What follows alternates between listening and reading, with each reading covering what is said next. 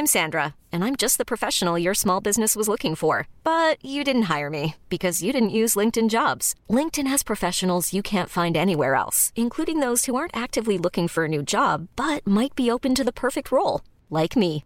In a given month, over 70% of LinkedIn users don't visit other leading job sites. So if you're not looking on LinkedIn, you'll miss out on great candidates like Sandra. Start hiring professionals like a professional. Post your free job on linkedin.com/achieve today.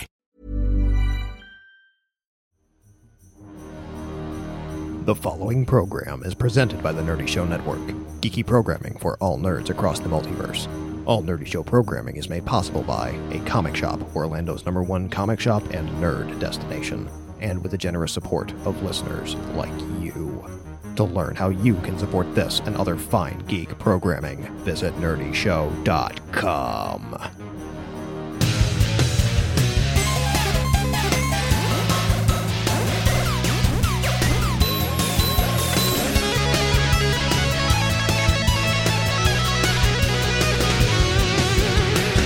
Welcome to Nerdy Show, a weekly podcast dedicated to every facet of nerddom. From comics and video games to science and technology, if it's geeky, we've got it covered.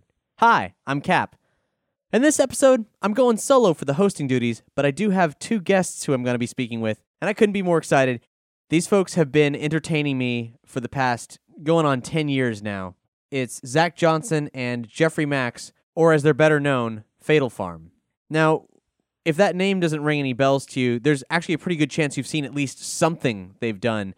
They worked on the Adult Swim specials, Smart Pipe and the Mark Limbeck Technique. They directed skits in Key and Peele. They've done some of those hyper-weird Old Spice commercials. And they even contributed to a placement on Nerdy Show's own Top 20 Nerdy Things of the Year when they did a scene for the fan film Our RoboCop remake, remaking the entirety of the original RoboCop scene by scene with different people doing different scenes, and theirs was the standout of the entire film, in which RoboCop stops an onslaught, like a literal mob, of rapists by shooting them all squarely in the dick, featuring full frontal, ultra gory, exploding dick prosthetics.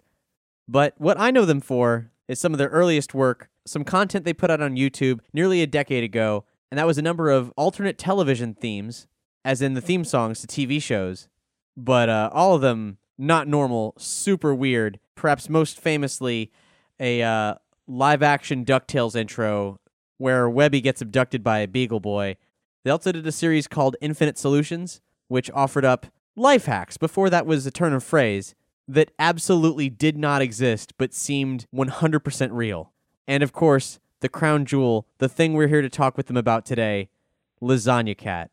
Live-action reenactments of some of the worst Garfield strips, which then turn into surreal music videos. And all these things are kind of hard to explain why you should want to watch them, but you're just going to have to trust me. These have been making me laugh for essentially a decade, and I come back to them all the time.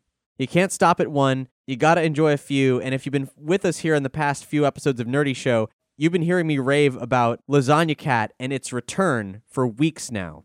Because after going silent for 9 years, all of a sudden, Lasagna Cat came back with this high-budget-looking trailer that not only announced their return, but also launched a 1-800 number that asked you to state your name and your number of sexual partners, with no explanation given whatsoever. On this episode's page, we'll link to where the entire Nerdy Show crew called up that 1-800 number and left our collective data, and you can kind of hear what that experience was like. Well, the results are in. The sex survey was compiled into a 4-hour-long knock-knock joke, ending in a cerebral kind of art house short film that is super not safe for work. And all the new episodes of Lasagna Cat are absolutely absurd in the complexity of all their visuals and how many different styles they undertake, and the jokes, it's a whole new level. For example, one of the episodes features a shot-for-shot recreation of the entire Phil Collins In the Air Tonight sequence from the first episode of Miami Vice, but starring live-action Garfield and Odie with a cover of In the Air Tonight performed by Justin Roiland from Rick and Morty. Or the super-duper 90s Matrix-influenced special effects bro instant messenger session between Garfield and Odie aka Darth Mauldog 1125 and LazyCat 619, set to Prodigy's Firestarter, of course. Or there's the one where John Arbuckle is going to spend the evening trying out several shampoos and one kind of furniture polish. So that strip, of course, devolves into a extremely true-to-form bukkake video, but with a bunch of tighty-whitey-clad Japanese dudes and a shampoo-soaked John Arbuckle bashfully saying things in Japanese to them. Or the crowning achievement, the pipe strip, an analysis of an early Garfield strip that is just breathtaking in its simplicity. And that episode, well, its music video component is an entire Philip Glass film soundtrack with Drew Barrymore's brother, John Barrymore, offering up an hour-long dissertation on the complexities, subtleties, and deeper meaning of this Garfield strip. And it's incredible. And I haven't even told you about all of them. You got to check these out. So in describing all this, hopefully I've expressed to you the variety and complexity and beautiful weirdness that is the work of Fatal Farm. And I'm really excited to be speaking with them today. This is actually going to be the first interview they've done about this project at all, and it's a project that they've been working on the entire time they've been gone. In their spare time, in between shoots, at their own personal expense, they've been showing their love to one of the greatest comedy masterminds of his generation, Jim Davis, creator of Garfield. Whether you're familiar with their work or not, this is going to be a really exciting exploration into indie filmmaking, and I hope you'll join me for the ride. With us on the phone right now is Fatal Farm, a.k.a. Zach Johnson. Hello, this is Zach Johnson. And Jeffrey Max. Hi, how's it going? Oh, it's going so good. For me, on a personal level, this has been a really long time coming. Lasagna Cat, the alternate TV themes, Infinite Solutions, my crew and I have been coming back to your videos for the past 9 years, quoting them to each other, their lifestyle. That's appreciated. Yeah. I'm sorry that we were unavailable for 9 years. Well, you guys were doing cool things out in the wild. I mean, some great commercials, some cool TV specials, and the RoboCop scene, which we'll talk about soon, I hope. The first video of yours that I ever saw was the alternate DuckTales intro, and I remember thinking, how the hell did someone pull this off? These costumes, the production, it's too good. Who the fuck made this? And I'm still wondering that, so I'm hoping you guys can provide a bit of an origin story for Fatal Farm. Jeffrey and I are just like high school friends that went to film school and out of college just didn't find work, as that's pretty commonplace among film graduates. Yeah. We just started like screwing around. And I think that the first thing we did was the alternate TV themes, wasn't it? We did that before Infinite Solutions. I think. And the motivation for that, or the inspiration for that, was the Eric Fensler G.I. Joe PSAs. Yeah. Basically, they're parallel to you guys in terms of things that I've quoted. One just remastered those in HD, actually, coincidentally enough. That's wonderful. Yeah. They really like kind of set the tone for this is what the internet is. This is how you reappropriate content, and this is how you remix things, and this is how much you tip your hat to nostalgia and how much you subvert it. And we kind of just took that and tried to do something similar. Yeah, I mean, this was TV intros. This was like back in the very early days of YouTube, before SNL digital shorts and before people were sort of sprouting up all over the internet doing video work. And I remember we were just in Brooklyn and in New York at the time pursuing ad work and just kind of like looking around for things to fill our time and occupy ourselves. So we made those just because we thought the ideas were funny between the two of us. I mean, it really wasn't any deeper than that at that point. So we'd made a few of the alternate TV intros and they weren't really getting much traction. There was like no way to like seed anything back then, and we just didn't know how to get things seen. There was no Dig. There was no Reddit. We were like, for the DuckTales one, we'll just be like, let's just go for broke on it. Let's do a grab bag of everything that it shouldn't be. Yeah. And sure enough, that hit pretty fast.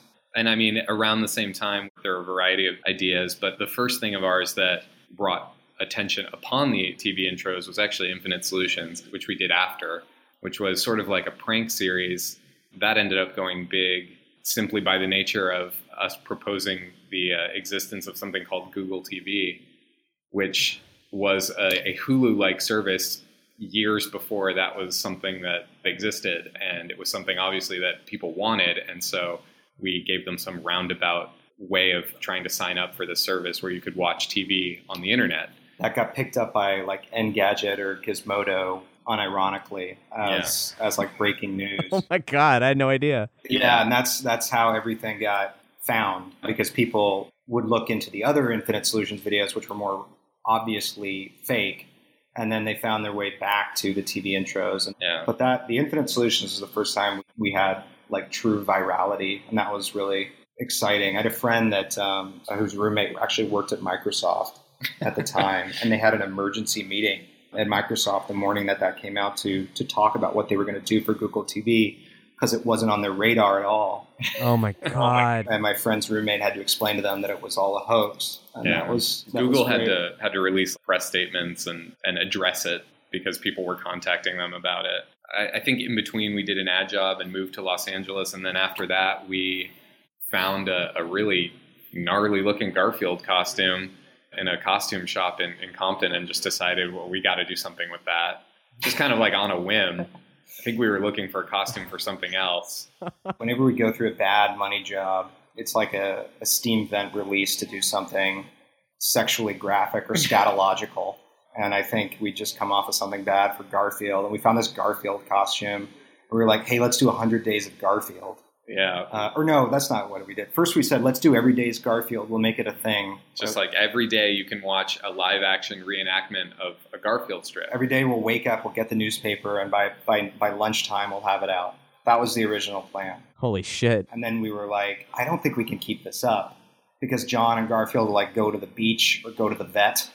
Yeah. And we're just like, we can't produce that at 9 a.m. by lunchtime. So we're like, we'll just do 100 days of Garfield. Right. And then we actually shot 80. Yeah. And we started editing them together, and there were no legs to it. You saw 3, and there was no incentive to click further. Yeah, it was just... Which is a commentary on the strip itself, I suppose. The comic is truly not funny in a reenactment sense. I mean, it's probably not funny, period. But when we started doing these live action reenactments, we immediately saw how just kind of bland it was. We just didn't think that anyone would watch more than 3 of them. And so we're like, well, let's take all the work we've done, at least make one video out of it. And then maybe we could convince people to watch a video that's really long, which is something that we seem to revisit again and again. So we were left there with like 80 things, 80 of the 100, and we just started chopping them up. When we saw it all cut to some music, some like tribute montage music thing, which was also a thing back in like 2007, 2008 when we were doing it, people just cutting like tribute videos to actors and to anime characters. It doesn't really exist anymore, but that was like a big thing on YouTube. Yeah. Like just a 6-minute Dragon Ball Z montage set to like Dust in the Wind or something. Yeah. It's At like this point, people look back on that format really, really fondly. Like, I have had younger friends like remember the days when they used to make their bullshit anime tribute videos.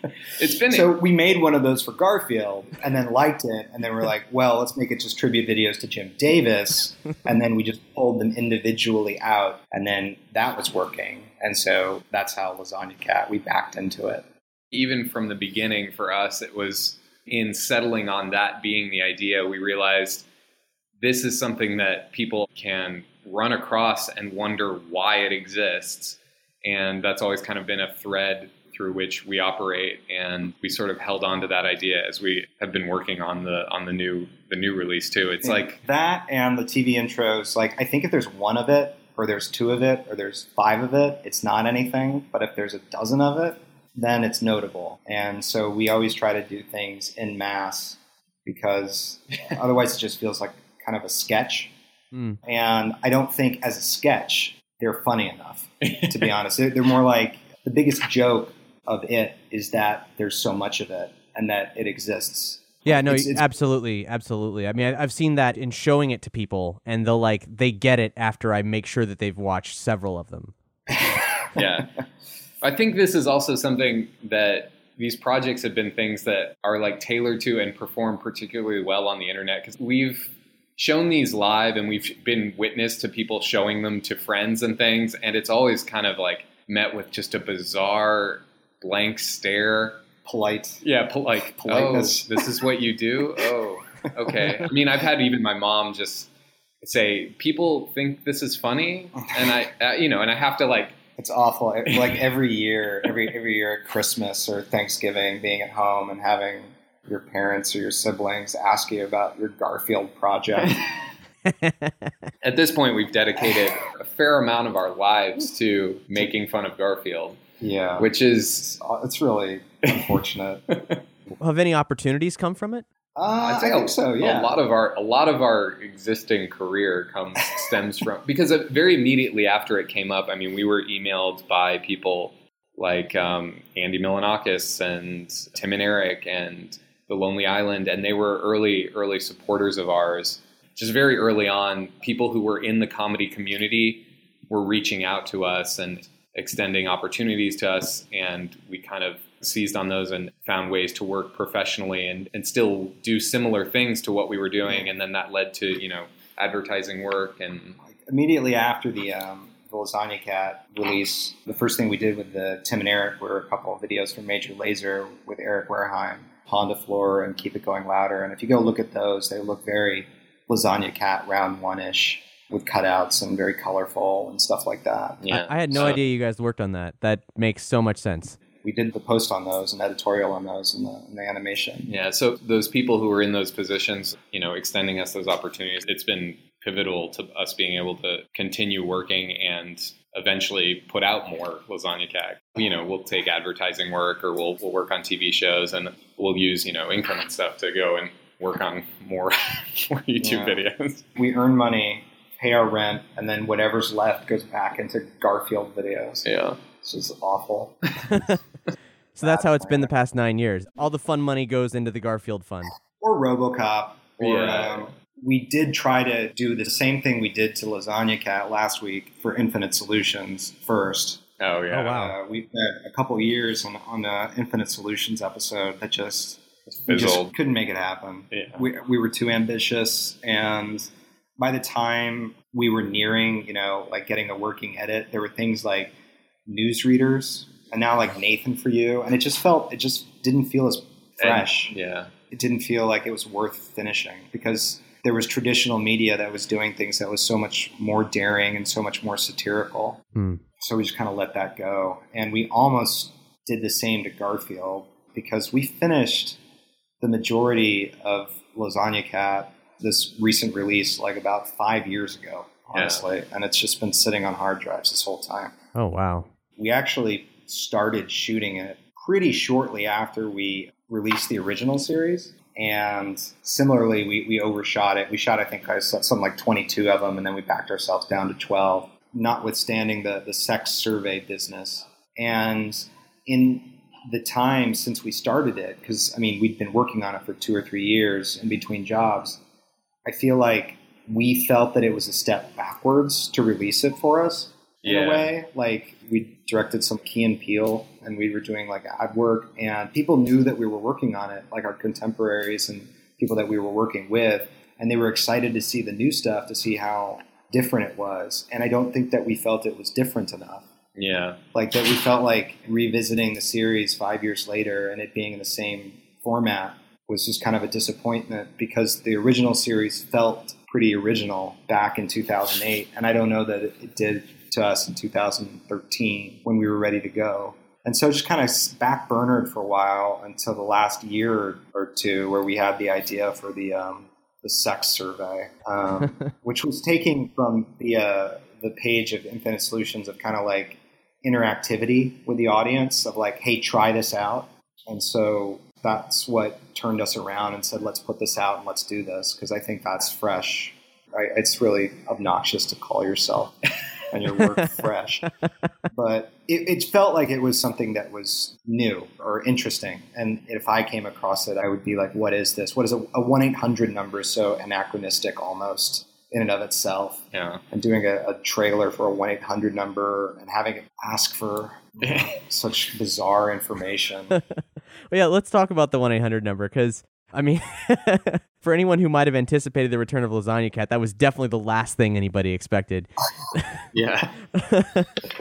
Like 2 years ago, we said, if we don't get this stuff out, we're just going to end up deleting it. This is getting farther and farther behind us. And we had to keep going back and adding to it to keep the stuff fun. We went back and we added the light wall to Into Club, and we went back and we added the bad saxophone to Songbird, and we went back and added more like CG to Kraftwerk. Like we kept going back and revisiting these and still never releasing them. And we're like, we have to either delete it all or let go of it because it's aging too fast and not coming out. What you guys said about the original format seeming too stale or whatever, I mean, these new versions, they're decidedly very different. The music video component is way more of a sketch than it was before.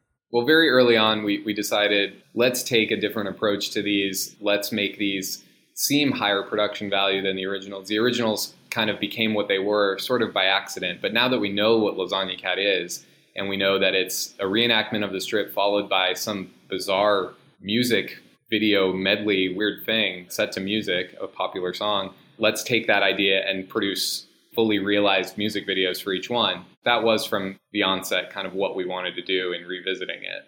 And so we were like, okay, what we'll do is we'll make a big budget trailer, and that'll excuse the fact that maybe, some of it's a little shoddy. And I should say that the reception has been overwhelmingly positive, and maybe it isn't shoddy, and we're just being too self-critical. We just decided that the trailer, this would be the showreel piece of production value, more so than the series, because we felt that some of the series was just a little rough around the edges. We cut together a trailer, and again, we were looking for some sort of interactivity element, like why are people going to talk about this, or what would get you to send it around, and the ambiguous component of the 1-800 number, and what does it mean, came up to us.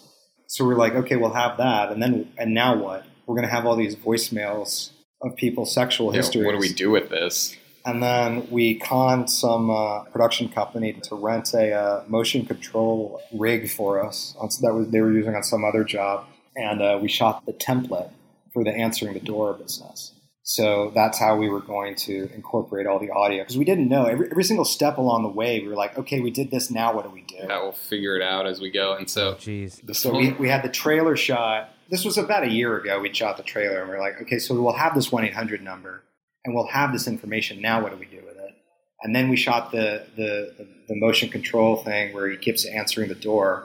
There's 1,000 callers, by the way. Oh my God. People were trying to compute how many there were by averaging out call lengths, and I saw some insane numbers, but we built a Excel spreadsheet scripting thing that would drop all the audio and ripple the timeline to the appropriate length of the audio track duration for all of these callers. And we built it with 999 callers, and then the 1,000th one is John Arbuckle at the end. It's not everybody that called in, it's just the first usable 1,000 calls, pretty much.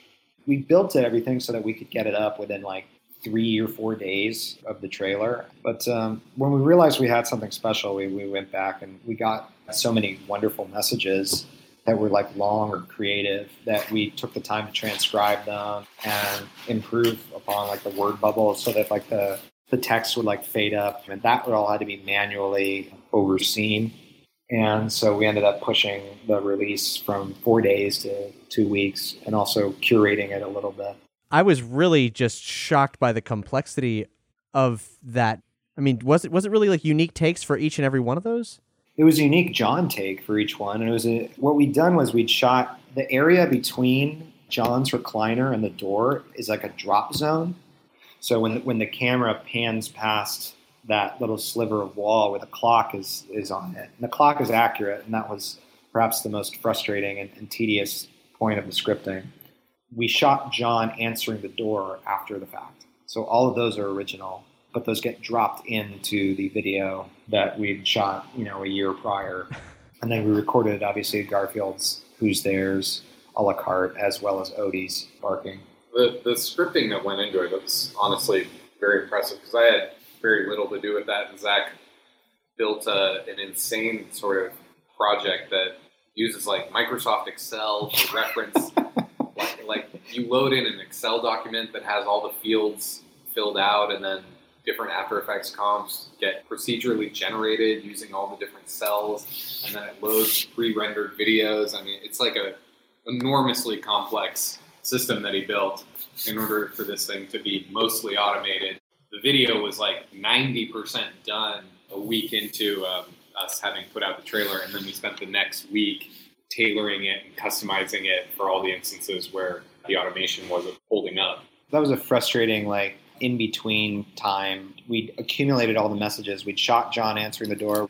And then we spent literally like a week fine-tuning the word bubbles and the text placement, all the while getting new 1-800 messages, knowing that all of these people that were calling in weren't going to be in the video and might be disappointed. And that was really frustrating to us because we wanted to get it up as soon as we could so that no one could, feel left out.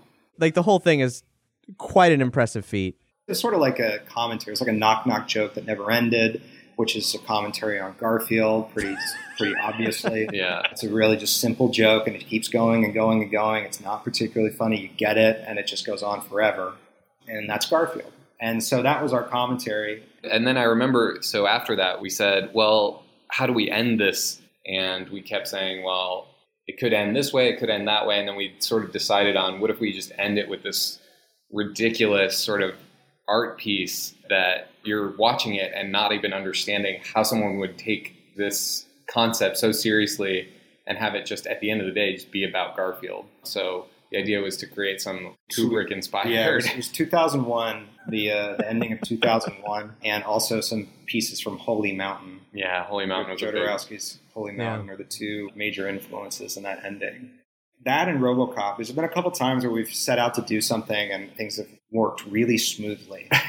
And that's pretty rare. Like, I mean, Infinite Solutions, we abandoned the trailer we had trouble with creatively, but the epilogue to the sex survey video was a wonderful production. And Naked Garfield was the reprised lead rapist from the RoboCop video. Yeah. It's the same guy. This guy's Luca Fisher, and he's willing to drop trow, so he gets in our stuff a lot. He was kind of a last-minute replacement on RoboCop, and he was forwarded onto us as someone who'd be willing to do it. And then we had him on set, and he committed 1,000%. It was kind of obvious that was just somehow fortuitously the correct guy for this. He can really bring a certain amount of energy to it that makes it wholly absurd. Yeah, and just following up on just happy accidents, like we were casting for the girl in the bathroom at the end, the epilogue, and we found this actress, Alexandra Jade, and we just noticed on her headshot that she spoke Polish. And we're like, hey, will you translate your script into Polish? And she did. And that's why that ending's in Polish. We toyed with the idea of like, well, maybe we could make it more pretentious if it was in another language, but we didn't have any means of doing that. And then she came in and she did a great job in her audition and in English. And then it said she speaks Polish. And we were like, well, we have to do this in Polish and not subtitle it. And again, I mean, I think that creates like an interactive element. People like to dig, and you can read through and find comments of people wanting to know what the translation is. And so someone will do it. It just creates like an interactivity online that people do tend to like to pause our videos. And whenever there's a magazine or a newspaper or anything, I mean, like, we're obsessive about things. And so we'll write full articles. And there's no lorem ipsum in anything. Yeah. So people do enjoy discovering that, we've found. And so we continue to do it. I think that dates back to Infinite Solutions, because that was kind of a thing where people were trying to find clues as to what things mean, or is this real? It's a level of detail that I think is pretty much only appreciated on the internet. Oh, yeah, well, absolutely. I mean, we try to like create a specifically internet experience for content that we're making for the internet. That's why we changed Round 2 to be what it was, and to have the extra websites and the extra videos and the interactive component. I think if you're trying to make short form comedic content online, it should be content that is supposed to be and can only work on the internet. Yeah. And I think Lasagna Cat can only work on the internet. Infinite Solutions can only work on the internet. Sketch comedy can work on TV. And if this could be ported, then it wouldn't be right. You say that, but oddly enough, I feel like Key and Peele, a show we worked on, did surprisingly well by breaking up its sketches and having those kind of appear as one-offs online. Even in the first season, they had to release a statement saying, hey, this is actually a TV show. Please watch it. But yeah, when we make online content, we think about, as an online viewer, what is the experience you're having created for you? Like, what is it like to be someone online who's supposed to consume this stuff? Yeah, well, the interactivity that you've created on this has actually seemingly tricked people into thinking that there's an alternate reality game embedded. We've gotten it. a few emails asking, Yes. Like, what do the numbers mean? They're trying to lost bunker it. Dharma Initiative, figure out what all these numbers mean. And combined with that and the hour-long episode and figuring out that we've been working on this for so long are really attributing some deeper meaning into it that, I mean, we're flattered and humbled by people's interpretation. I think at the end of the day, it's just making a dumb Garfield joke for us, but clearly a lot of thought went into it on our part, but not to the point of an ARG. We've really been flattered by the reception of this. Yeah. There's a Reddit thread that was just, people were really digging deep for all the meaning behind everything, and it was a lot of it, I mean, we had thought of, but like some other stuff attributed such grander vision to us than we had. I mean, it's definitely getting forwarded to my mom. The speed at which people translated the Polish and the speed at which they found all the satellite content makes me, in retrospect, wish we had done some sort of ARG type thing, because we were concerned that we weren't going to get enough calls. Like, we were like, how long is it going to take to get 1,000 calls? What if we don't get 1,000 calls? Do we just start putting in ringer calls of ourselves? And then that was not an issue at all. We had a few thousand in the first day. Wow. I think a lack of confidence in the project might have held it back from being even more grand, because we were just surrounded by people raising their eyebrows at us for the last 10 years as we've been working on this, rolling their eyes like, why are you doing this? And we're like, trust us, this is going to be good. And then not knowing if that was true or not. Yeah, because, a lot of this was asking friends for help and just in people's spare time, generously offering it. And we'd go back to those friends after having said, okay, this is the last piece for the Lasagna Cat release. And then 6 months later, we're like, okay, we have one more thing that we're going to just shoot this last thing. And then 6 months after that, we're like, okay, there's just one last thing. And they're like, we've lost all credibility over the 10 years. And people probably just thought it would never come out. But surprised everybody. Yeah. I mean, the thought that goes into it, it shows. I mean, clearly by anyone trying to pick up breadcrumbs for a larger conspiracy within Lasagna Cat. I mean, it's beautiful. And the art film piece at the end is fascinating, whether it means something or nothing. Birth of a John Arbuckle / Jim Davis baby in a high school in Poland. That's incredible.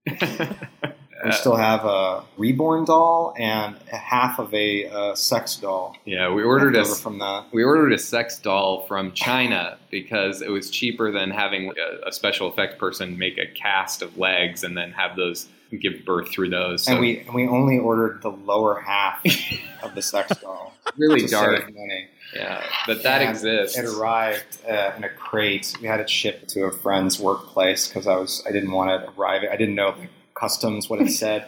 Customs said massager on it, even though it was an 80-pound piece of silicone that was 4 feet tall or whatever. This box. Just the real doll's legs, essentially. Yeah. Oh my God, I haven't seen the level of realistic sex organ prosthetics outside of you guys' work. I don't know, really ever in that gory detail that you guys have been doing, but here it is. You just ordered half a real doll. That's remarkable. Did you guys have to do anything to make it look more real, or does it actually look like that? We punched some hair. We punched some pubes in because it came Brazilian waxed, and we had a special effects person do some of that. And I think we also maybe skinned it a little bit in post. We added in a little bit of detail. We've been working with the same special effects person since, God, I don't know. It's been a long time now, but she's the same person who did the penises for us for RoboCop. She does amazing work, and so we keep kind of coming back to her with grosser and grosser ideas, and she laughs and then makes it happen. And, her name is Jen Rose. She, for RoboCop, she worked on a premium cable show that involved hospitals in olden times, and she had access to full body casts. And every single day, she would cast a couple penises without anybody seeing and put them in her car. And over the course of a month, she'd smuggled us out of her workplace 30 penises. And that's how we were able to do RoboCop on the cheap. That's incredible. I think, honestly, her availability to us has steered us into where we're at now versus where we were at in 2007, 2008. 2007, 2008, we were hey, we can differentiate ourselves by using After Effects.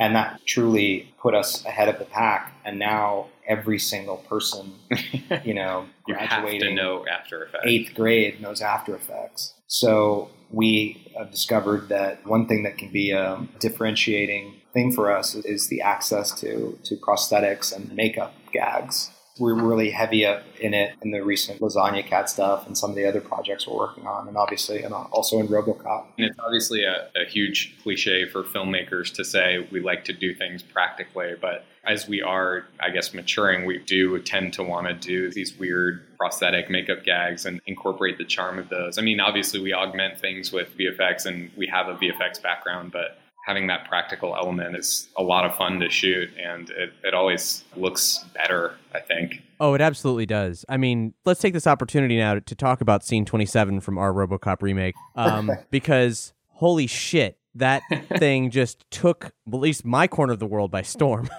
No one could believe what they were seeing. The RoboCop suit you guys got looks film perfect. The penises were obviously immaculate. The gore was through the roof. And it overshadows everything else that's happening in that entire feature. Yeah, well, that was perhaps rude of us to do that, to that community effort. But we got asked to do that, and they were divvying up the scenes. And we're like, well, what's still left? And for some reason, the rape scene was still available. We were like, that would have been the first scene we would have requested. Yeah, someone getting shot in the dick is, I mean, how was that not the first scene to go? There were only like 5 left when we signed on, and that was one of them. So we were like, oh, well, obviously. And then we were thinking about it and talking about like how to approach it.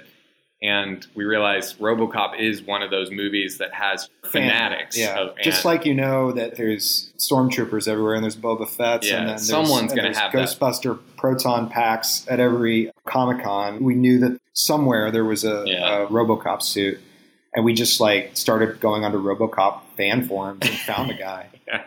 Yeah. And we emailed him and we're like, hey, we're involved in like this remake of RoboCop. Will you come out for this? And I don't think he knew what he was getting into. And we didn't tell him about the penises and the nudity until he was on site. He drove from Phoenix to Los Angeles. Yeah, in his car, he has the RoboCop car. Yeah, he's fully. He's got the gun. He's got the gun. He's got the gas powered Auto 9. Yeah, and then he's got the Ford Taurus, like the 1989 Ford Taurus that's matte black. So we contacted him, and he provided like 75% of the production value on his own. It was kind of incredible. That's beautiful. And and the dicks came from Jen Rose, and then a friend of ours, Christian Springer's a big TV cinematographer, like basically drove the grip truck off of one of his sets onto our set because we were shooting overnight, and he just talked to the producer and they were like, yeah, go for it. Every light was green. Like we were just cruising, like no traffic on RoboCop. Everything went smoothly. It was such a wonderful experience. We called out our friends. We're like, hey, does anyone want to get their dick shot off? And like 40 people showed up, and it was great.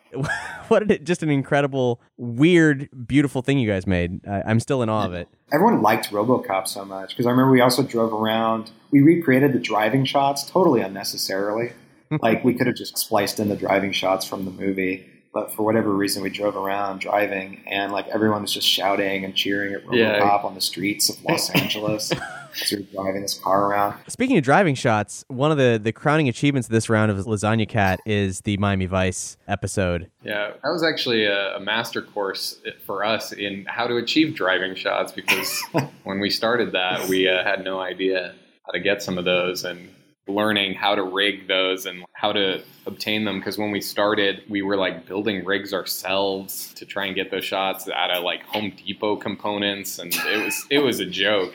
And then we finally got some proper grip help, and it went a lot smoother. But yeah, that scene was cobbled together over a couple of years shooting. It's weird because the project kind of started out as DIY, and by the time it ended, we were just cheating and like just making our employers help out or stealing PAs or DPs and grips and gaffers and such from various jobs. But over the course of the Lasagna Cat 2 journey, it went from bootstrap frugality to just do it the right way. Just do it the right way. I mean, there's still, I think, even in constructing the final sex survey results, I mean, there's still a DIY element to what we do. I mean, that set piece to shoot all the individual names was built in Zach's apartment. You can see in the Miami Vice one, like the boat cutouts. Yeah, we built that. Like, we built those. Those are like plywood boats. Totally unnecessary. We brought to a lake and just staked into the ground. I mean, that's not an example of doing it because practical execution is better. That was, we didn't know how to do a boat in post, which is in retrospect. I mean, because we shot that. Yeah, I don't know, 2010 or something. Wow. We're entirely self-taught when it comes to VFX, and so our capabilities grow as we grow and get older and learn new things. And you can kind of tell over the course of these new Lasagna Cat videos. Justin Roiland of Rick and Morty fame was a fan of the first round of Lasagna Cat, and we'd done the Miami Vice one with the Phil Collins track, and we'd finished on it, we'd locked it, we'd exported it, and it was sitting on the drive. And it was about the time that we were shooting the trailer, when we were revisiting all the stuff that we'd done so long ago and thinking, is there a way that we can quickly punch any of these up? And that's when we added the bad saxophone to Songbird. And we also sent out a text to Justin. And we're like, hey, Justin, would you karaoke Phil Collins for us? He was very sporting, and he did it one afternoon. I went over to his place, and he was playing Witcher 3. And then he recorded that. And then I think he segued into some Rick and Morty-isms. But we're not holding up season 3. I saw some comments suggesting that. I guarantee that this was recorded long before the current hiatus of Rick and Morty. Kind of relating to Phil Collins, the music inclusion, and that being one of the longest Lasagna Cats from this new round, excluding the pipe strip, of course. One of our listeners, the same one who watched all 4 hours of the sex survey, he wanted to know, how have you not been sued? Well, the reason they all came out at once the first time was because we figured that we'd get a takedown notice immediately. And we fought with those a lot on the TV intros. TV intros went down, they went back up, they went down. On the Lasagna Cat, round 1, we were like, if we get it all out really fast and it hits, then you can't kill it. That was also the thinking the second time around. But the second time around, YouTube has matured to the point that you can now search song titles and find out what the pre-existing agreements are. Yeah. And none of that existed. Auto ID didn't exist back in 2007. It's like a lot of the original Lasagna Cats got their audio deactivated and then reactivated as those things got negotiated over the years. And this time around, we knew going into it which songs would be a problem. And it was really just one, and it was Songbird, the Kenny G song, and we were using a karaoke version of it in the video that we've uploaded. We did have, just a couple days ago, one of the new Lasagna Cats was taken down because of a copyright claim from Paws Incorporated, which is the first time I think there's ever been sort of any acknowledgement on their part that Lasagna Cat exists. Yeah, I was going to ask about that. So this is actually the first time you and the Jim Davis camp have ever directly interacted? And it's not even direct. I mean, yeah, but yes. I think we just crossed the line on that one because we posted their contact of the public relations department of Paws Incorporated and encouraged viewers to arrange a breakfast with Garfield, which is silly, but we have the kind of fans who actually they did that, and we found evidence of the fact that people were contacting them. And I saw some Tumblr post that said they can't take a joke, and they absolutely can take a joke, and they've been so sporting to what is a full frontal assault on their property.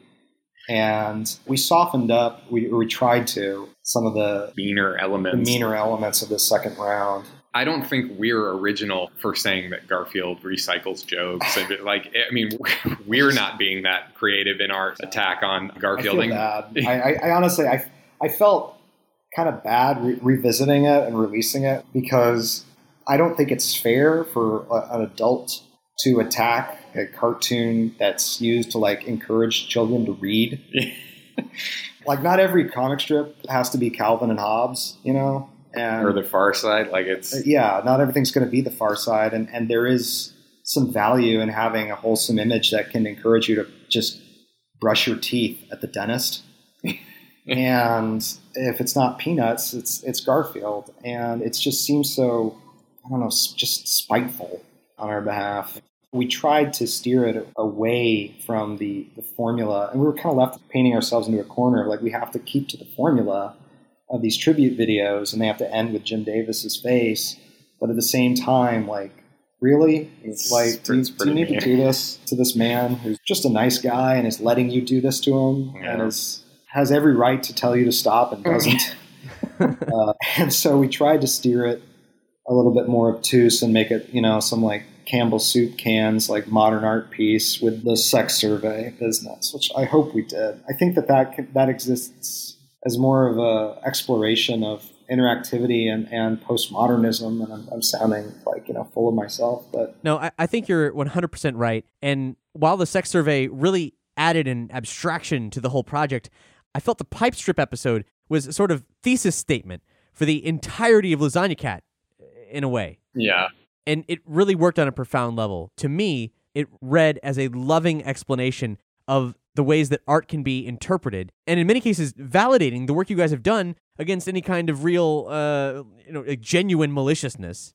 Yeah. It doesn't take too much of a mental leap to realize if we didn't care about it, we wouldn't have spent all these years working on it. So it is, people have pointed out it's a labor of love.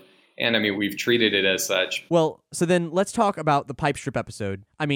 It's an hour-long dissection of a single 3-panel strip, just one man and some motion effects, and it's so compelling. That man also is John Barrymore III. Yeah, of the legendary Barrymore acting family. Oh, I looked him up. Yeah, he did an amazing job. He did it in one take. There was a teleprompter, and some people in the comments have pointed out a couple little edits. And those were instances where I'm infuriated at myself for not doing a better job of just getting rid of little stutters that he had, because over the course of maybe the whole hour, he probably fumbled his words, just transposed the syllables and then immediately corrected himself like 6 or 7 times. Yeah. And he just showed up and we were like, do you need water? Do you need to practice? No, and he's like, I'll just do it. And he just did it. First time through. It was just astonishing. Yeah, just literally mind-blowing to watch him do that. And then he disappeared into the ether. How'd you guys end up pairing up with him of all the people wandering around in the Hollywood scene? He came in and read for a short film that we abandoned. We abandoned a lot of things. We shot a short film that had a troll in it. It was this fake foreign language. Kind of a lot of ways. There's a lot of overlap. With the ending to Lasagna Cat. Yeah, we were making this fake pretentious video that degenerated into basically fart jokes, but it was supposed to sneak up on you. And we held auditions for older gentlemen, and he was one of the people that read for that. We didn't cast him in that, but we just held on to his name and brought him back for Garfield. He just blindly took it. One take with a teleprompter. My God. I feel bad saying it was a teleprompter because I love reading all the comments suggesting there's cue cards or that he. Hiring for your small business? If you're not looking for professionals on LinkedIn, you're looking in the wrong place. That's like looking for your car keys in a fish tank. LinkedIn helps you hire professionals you can't find anywhere else, even those who aren't actively searching for a new job but might be open to the perfect role. In a given month, over 70% of LinkedIn users don't even visit other leading job sites. So start looking in the right place. With LinkedIn, you can hire professionals like a professional. Post your free job on linkedin.com/achieve today. Hold up. What was that? Boring. No flavor. That was as bad as those leftovers you ate all week. Keke Palmer here. And it's time to say hello to something fresh and guilt-free. HelloFresh. Jazz up dinner with pecan-crusted chicken or garlic butter shrimp scampi. Now that's music to my mouth. HelloFresh. Let's get this dinner party started. Discover all the delicious possibilities at HelloFresh.com. Memorized it all. I saw a discussion that pointed out the strip immediately following the pipe strip is a continuation of the pipe strip. Yeah. We didn't know about that. Oh, man. And just as a lark said, what's the next day's strip? And it was more of the pipe strip. And that would have completely changed the narrative, which Jeffrey wrote. Yeah, this was 26 pages or something. Well done, man. Well done. There's moments in there where he's changing subjects and he'll have sort of a longer pause, and it's perfectly timed with a track change in the score, It's totally accidental. Serendipitous. And, that was not planned at all.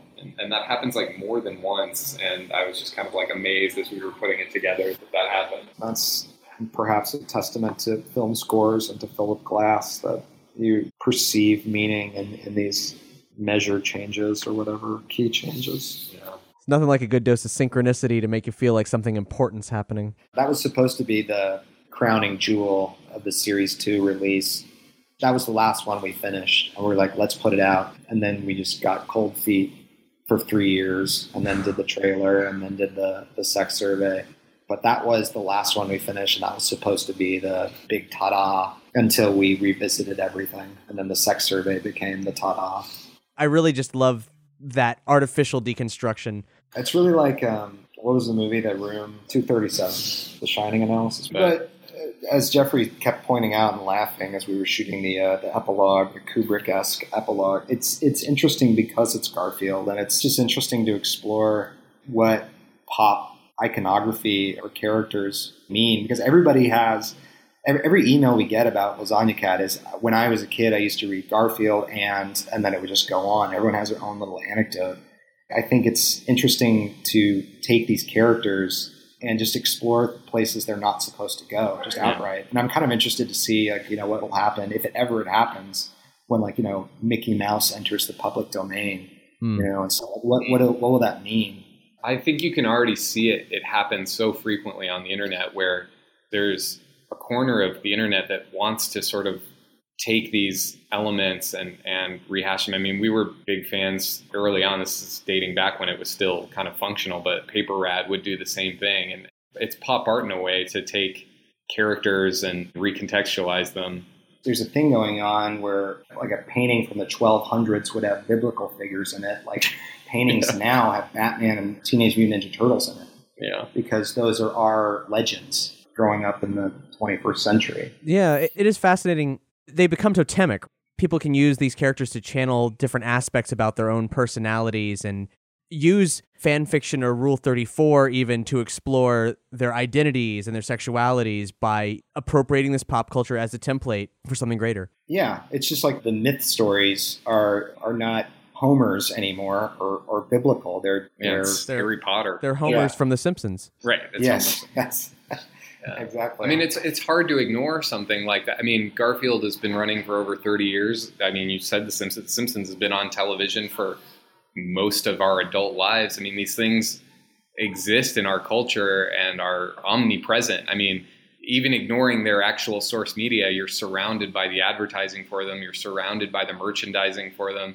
It's hard to imagine a world in which artists wouldn't be deconstructing all those things that exist in their universe. So, I mean, it makes sense that you'd go onto YouTube and something like YouTube Poop, where you take the weirdest things from culture and make them even weirder. That makes sense to me a little bit. Yeah, well, to that end, there's one particular installment of the new Lasagna Cat that sticks out. When you released the 1-800 number and announced the new shorts, one of the things I was most intrigued by was the mention that there was going to be some music from Mother 3. And then people got excited. Then the actual video came out, and I had no clue what that meme was you guys were referencing. I mean, I figured it out eventually, but... Yeah. That is evidence of when we made it, because that was I think a 2009-ism or 2010 Collins Bear animation. Yeah. I mean, we certainly pointed everybody to it that weren't familiar with it. And I mean, it still outranks us by views 10, 20 to 1, I would assume. But yeah, it's just some guy's sarcastic animation thesis or final project in some college course that he was very upset that he had paid the tuition for. We really like the story behind it, because this guy hated the teacher, didn't learn anything, and then this was his final project. His final project was like, make a walk cycle and then show your character dancing and then striking 3 poses. And so that's what he did. And it's just purely just like a FU. Yeah, and the slate at the end was... Thanks for nothing. Yeah, thanks for nothing. And so we searched and searched through Garfield strips. I remember doing that. We sat on the floor of like a Barnes & Noble, because those still existed back when we made this. And we just read Garfield strips for like hours, looking for Garfield saying thanks for nothing, knowing that over the 30-year run of Garfield, someone had to have said thanks for nothing. I remember when we found it, we were so excited. It was like a Willy Wonka golden ticket moment of just like, it's done. We're done searching after like weeks, I think. We searched for like 2 weeks, I think. It was not 2. It was like a couple hours of ours. We crowdsourced it, or whatever, yeah. Well, just to satisfy my own curiosity, have either of you played Mother 3? I've never actually played Mother 3. Yeah, neither have I. Zach's played more video games. Zach was the one who convinced me that in the first round that the Final Fantasy one was going to go big. And sure enough, I mean, that's view count wise, that's our most popular. Yeah, I wanted to do Lasagna Chrono Cat. Trigger, but the animation is too hard to copy. Yeah, I'm not as well versed in all of that. I was a Game Boy kid. So. The Final Fantasy Lasagna Cat is the gateway drug that I typically use to get people into it. They immediately, as soon as the no skills thing happens, it just immediately sells them. They're like, oh shit, that's such a nuanced joke. These guys get it. Yeah, I'm just playing RPGs on my emulator and going to Reddit like everybody else. It's just I play Magic cards on Friday nights. And, Hell yeah. What kind of deck you play? I'm doing like a pain draw thing, like Liliana's Caress, black-blue. Yeah, I've been over for several of Zach's Magic card nights. It's fun. I mean, I had to learn how to play. One of our TV intro ideas that never got produced was to do Charles in Charge, but with Magic cards. I mean, this was like 10, 11 years ago. Oh my God. Somewhere we have like Photoshop documents of like the Buddy card and the Charles card, how much mana they cost and what their tap powers are. Never produced that one. There's a lot of half-finished ideas of ours. Well, let's talk about the future then. For a while on the Fatal Farm website, you've had something called Tales from the Old West. What can you tell us about that? Yes. Originally, we were planning to release 5 or 6 Western teasers, like promos for a TV show, along with this Garfield release, hoping that the Garfield's attention would draw eyes to a show that we wanted to pitch. But everything was taking so long because we are mired in the production hell and of us being too fanatical on the Western side, just as we have been for the Lasagna Cat side, that we decided to divorce the two and release Garfield. But we are interested and have been working on doing kind of an Old West thing that's very rooted in practical effects. This would be wholly original. This isn't us taking existing property and riffing on it. This would be our pivot into self-authored, wholly original content. Yeah. And the aesthetic is just, it's Old West and it's practical effects like John Carpenter, David Cronenberg, monsters and weird prosthetic work. Awesome. And we've done 3 or 4 of them we've shot. But as our ambition keeps escalating, I think we might end up developing that through more traditional means. I'm trying to like write a script and go around with it because we've never actually done that. But if we hit a wall with that, like if it's true what everybody says about, all those pitch meetings that go nowhere, then we'll finish them up and release them like we did with Garfield, because 3 of them are done. It's interesting because when we did have the idea, the Western was kind of a dead genre. And it's been a little frustrating for us that it's kind of come back in full force with Westworld. When we shot the Westerns originally, because we started working on those back at Tales of the Old West, we started working on that series in 2000. I don't remember, but the point is we lost our location to Django Unchained. That's how long ago we started. Oh wow! Not Hateful Eight, Django. Like two Tarantino Westerns ago, we started working on ours, thinking no one's doing Westerns. And then it just came back. Yeah. And it came back with Westworld, and it came back, I hear the Coen brothers. Yeah, there's going to be Dark Tower, and we outlived True Grit, and so Million Ways to Die in the West, that comedy. Which is, I guess, a good and a bad thing. I see it as mostly a bad thing, because I was excited to like do something that hadn't been done in a while, but in a good way. Now we're being pushed in our ideas to go more fringe, especially because, Westworld and Dark Tower expand the genre so much farther that it's a challenge to us, like how much more unexpected and bizarre can we get with our media, knowing that we're not bound to the massive oversight that those very expensive properties would have. That's next on our agenda, really, is to get that out, because it's really psychologically taxing to hold on to projects for a decade. And we seem to keep doing it, though. We were thrilled that one of them's gone, and this is the next one in our crosshairs.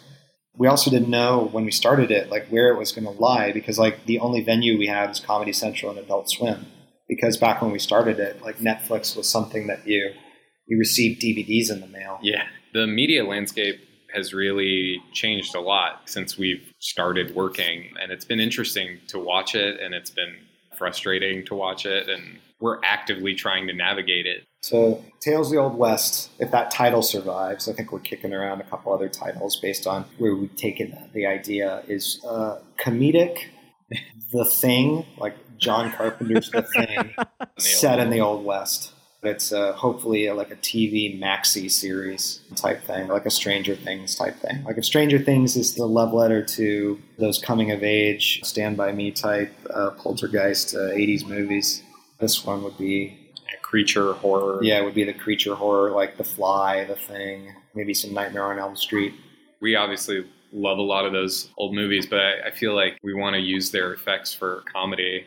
Very often, like over the past few years, Zach will like send me some horror trailer and say like, we got to figure out how to do this effect. And I'll just watch the trailer and just laugh hysterically at like someone's mouth opening like way too wide. And then they're like crawling around backwards or something. Hilarious. It's like so funny.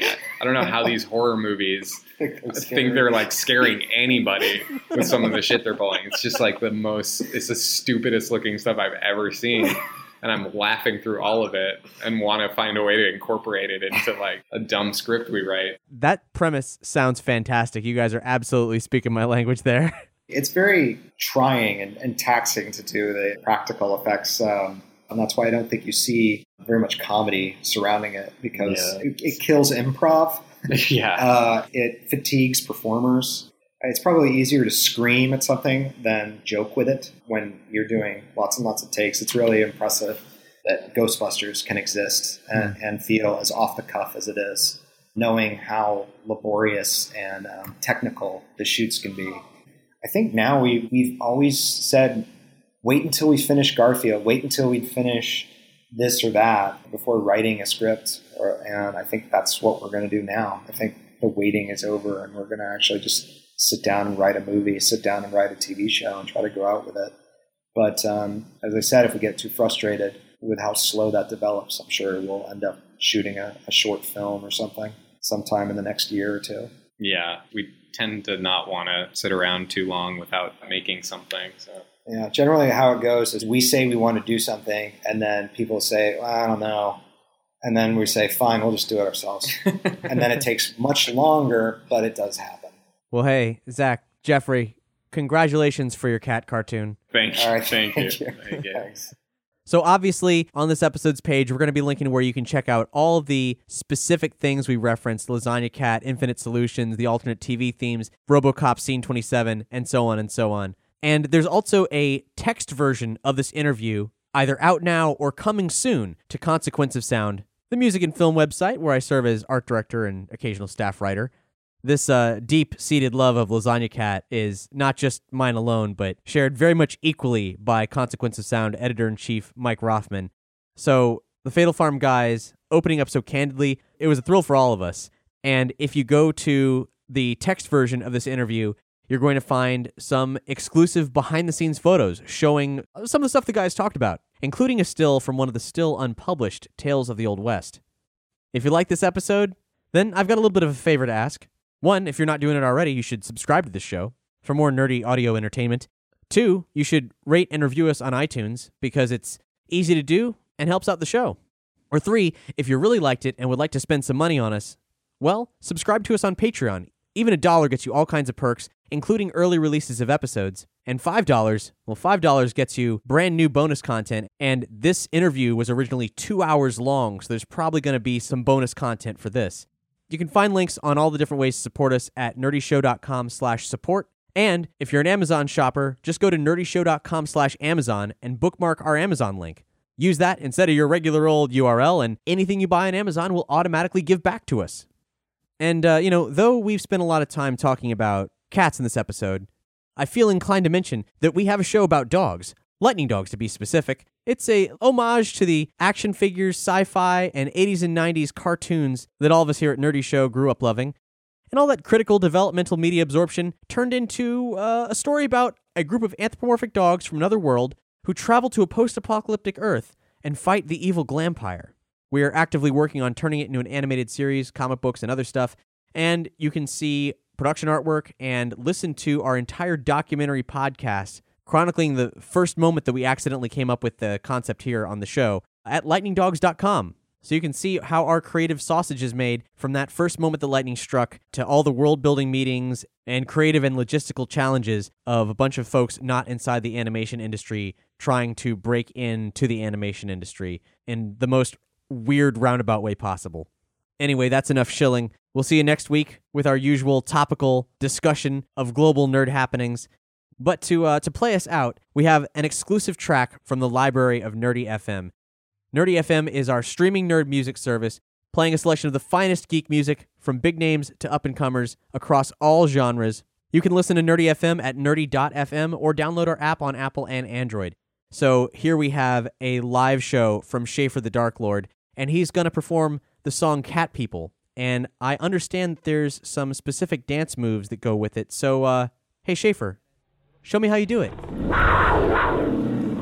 My cat people, throw your paws in the air, and we go, meow, meow, that's it, meow, meow. Oh, and wave them all around, but do it like you care, and we go, meow, meow, meow, meow. Here, kitty, kitty, here, kitty, kitty, here. Little kitty licks her front paw, washes her ear. Tickle on her whisker, little cat will attack. She'll grab your wrist with the front claws, kick with the back, and she can swipe like this. Back off and attack her with the hiss. And the kitty's moaning, oh ya, oh no, did you know there's ammonia in her piss? Let me stroke your fur, let me hear you purr, kitty cat. Oh my god, you're so cute, damn it, look at that. Arching your back high, flash the cat eye. Fight with mice with 9 lives like you never die. For some, our cats are less like pets than our kids. And we worship them like the ancient Egyptians did. Yep, we are cat.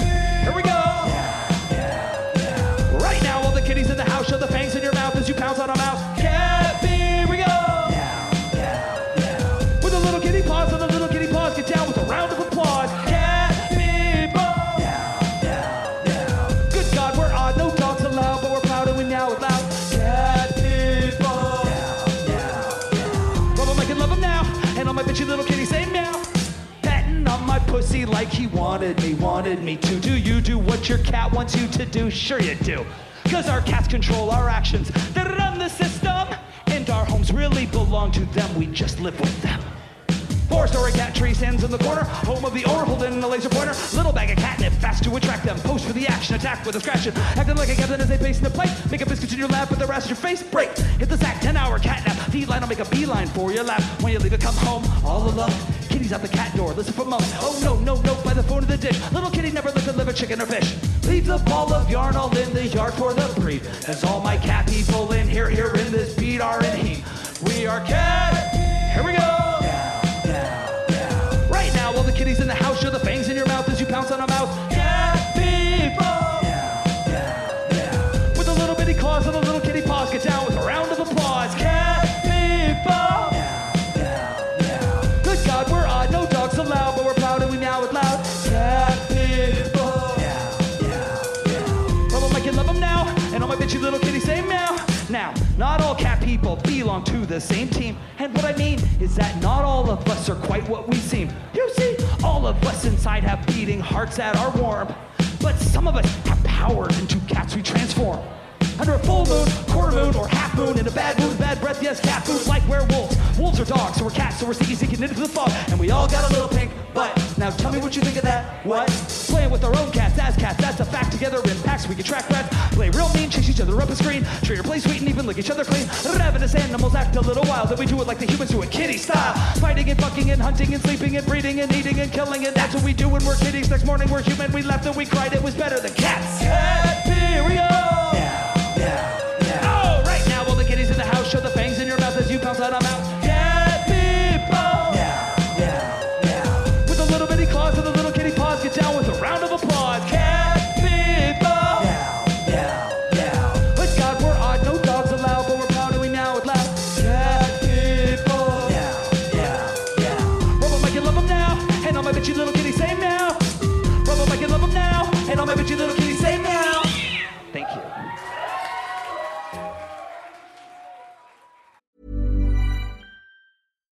Hi, I'm Daniel, founder of Pretty Litter. Cats and cat owners deserve better than any old-fashioned litter. That's why I teamed up with scientists and veterinarians to create Pretty Litter. Its innovative crystal formula has superior odor control and weighs up to 80% less than clay litter. Pretty Litter even monitors health by changing colors to help detect early signs of potential illness. It's the world's smartest kitty litter. Go to prettylitter.com and use code ACAST for 20% off your first order and a free cat toy. Terms and conditions apply. See site for details.